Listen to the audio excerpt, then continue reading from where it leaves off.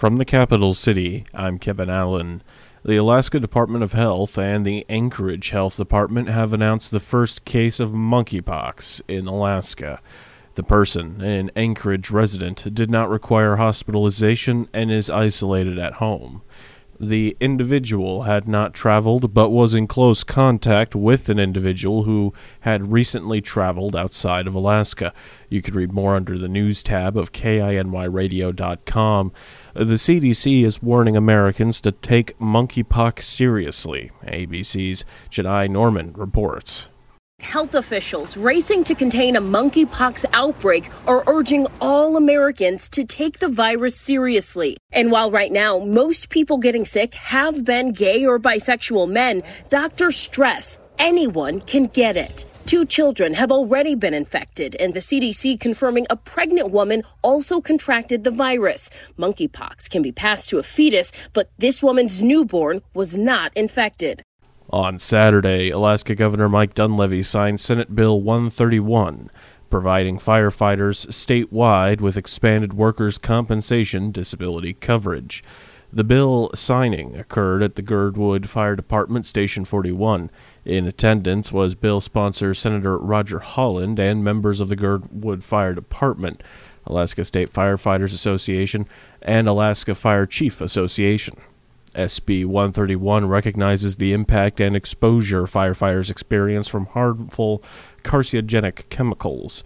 It adds breast cancer to the list of presumptive cancers covered by workers' compensation disability. In addition, the bill increases the workers' compensation for permanent, partial impairment, and death benefit payments. School is starting soon in Juneau, and it's on August 16th.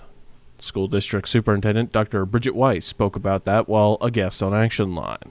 This time of year, we just get really antsy. We're excited for administrators to come back, and then teachers come back, and our staff come back, and then we start to welcome students, and it just is a very exciting time. I think we have a lot of things to look forward to.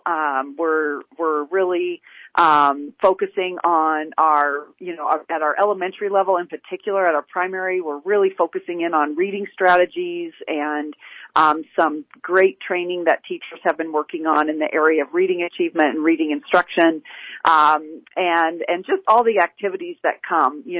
Our schools are such a community. Meanwhile, Juneau schools are set to get a hefty amount of money from the state in school bond debt reimbursements this year, to the tune of $16 million. Weiss said the reimbursement is critical to the district.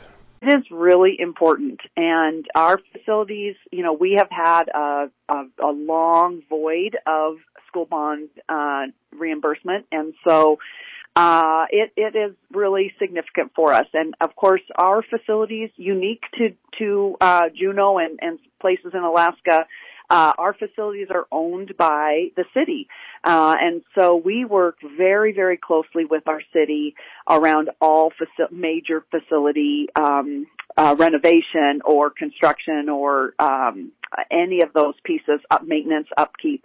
So those major projects are all done in collaboration with the city. We meet regularly with them throughout the year.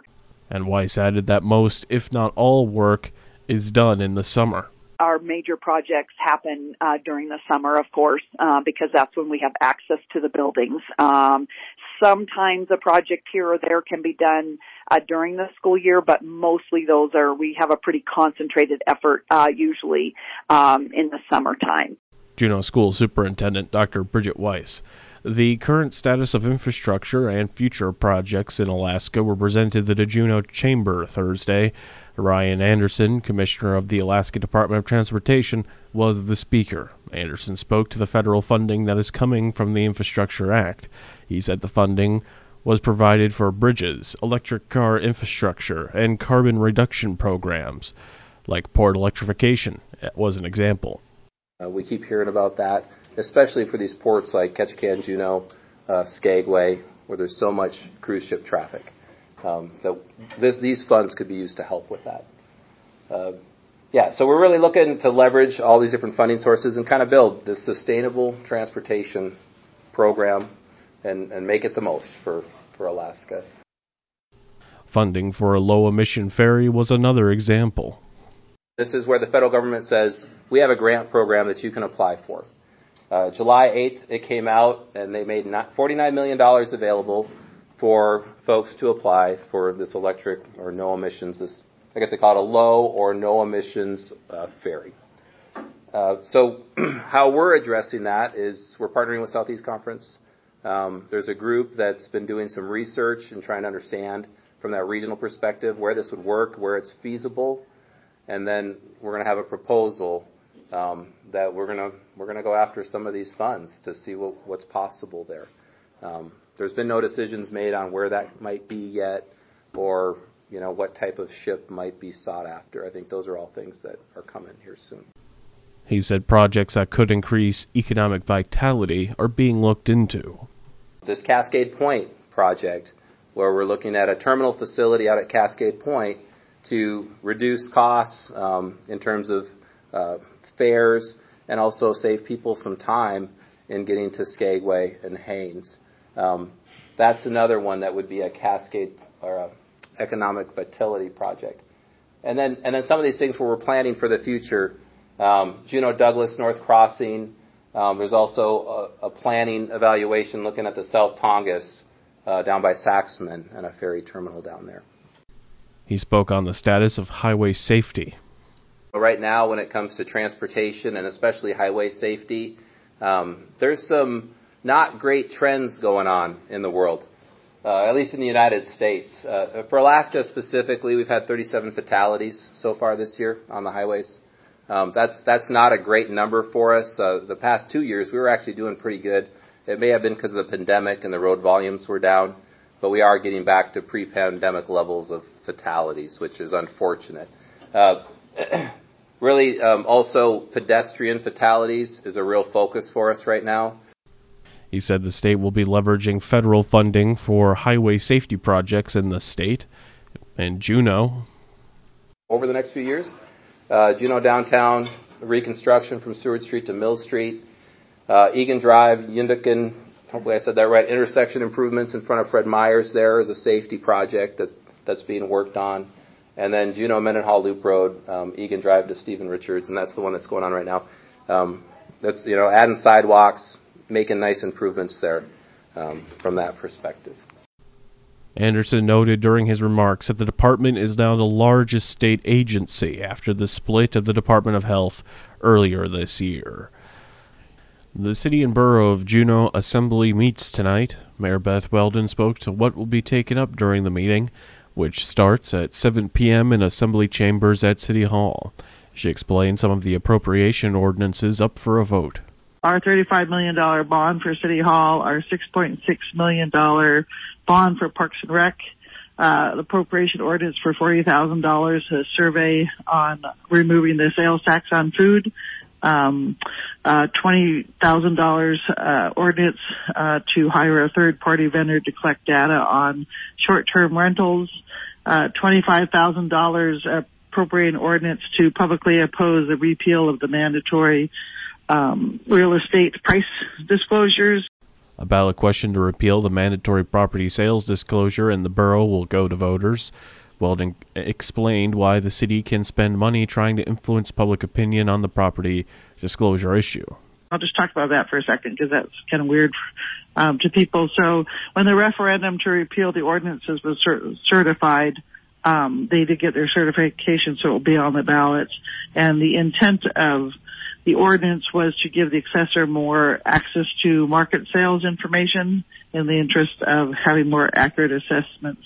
And so since this is something that the city wanted, with the passage of this ordinance, city officials can then publicly support the merits of the mandatory price disclosure. So if you have anything to say on that, you can certainly chime in this Monday.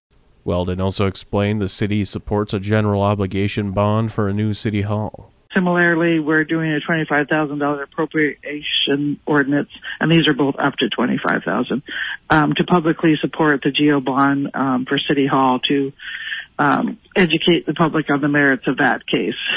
And a jump in taxi rates could be on the horizon. The only other thing is we do have under new business is a taxi rate change that people might be interested.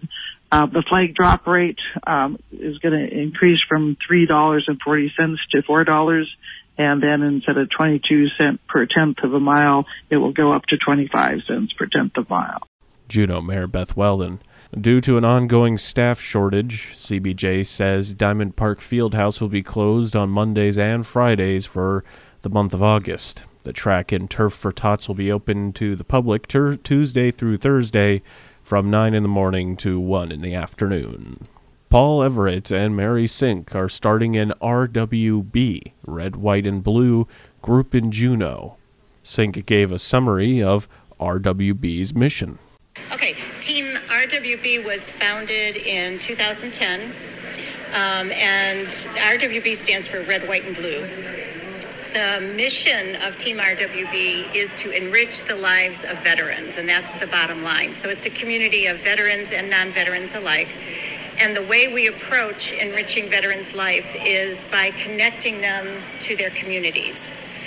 We do that through physical activities and social activities. There are about 2,000 locations or chapters in the United States, as well as some outside the United States, and over 200,000 members in Team RWB today. On Sunday morning, Juneau's RWB met for the first time at Bill Overstreet Park and then convened at IGA Heritage Coffee to discuss future ideas. Synk said what's next on their agenda. This Friday, Team RWB will be joining an event at the Juneau Public Library downtown. It's an author talk by Stephen Craig, who is the author of All Present and Accounted For. That's the name of the book. It's the story of the USS Coast Guard cutter Jarvis, which in 1972 grounded in Dutch Harbor here in Alaska and nearly sank. And he tells the story of the whole response to that and how people were actually rescued from that. Mary Synk of the Red, White, and Blue group in Juneau. Family Day was on Saturday. Ricky Dubois, Prevention Education Specialist at Safe Child Advocacy Center, talked about their Family Day at the park. So the Safe Child Advocacy Center is really focused on creating opportunities in the community to bring their children and families together to spend time engaging in positive, healthy activities. We started off with a Family Day at the movies in May. So this is our second event, Family Day at the Park, and we're looking to do future events as well. When asked what SAFE's mission is, Dubois had this to say. One of the things we know is there are what's called adverse childhood experiences, which are basically potentially traumatic events that happen in a child's life that kind of maybe make it a little difficult for them to grow and develop in a normal and healthy way. They maybe have some challenges. And so one of the balances to adverse childhood experiences is to promote positive childhood experiences, which is bringing people together in the community. The goal for this event was to bring other youth-serving agencies in our community together to provide education about their programs, provide a fun and activity for families to engage in, and so just bringing people together. And explain the importance of family days. Got a lot of great sponsors. Nugget Alaskan Outfitters and AELMP gave us generous financial donations to put on the event. We have Super Bear IGA donated all the hot dogs and buns for the event. Got the Girl Scouts of Alaska here. We've got Twirly Whirly Cotton Candy. We have Sunny Days Body Art where you can get face painting done. We've got members here from the Auk Bay Preschool, and they're just providing fun activities. We've got a ring toss game going, we've got a duck pond game, and right now we've got a game of red light, green light about to get started. So lots of field games. People are having a good time. Safe's Ricky Dubois.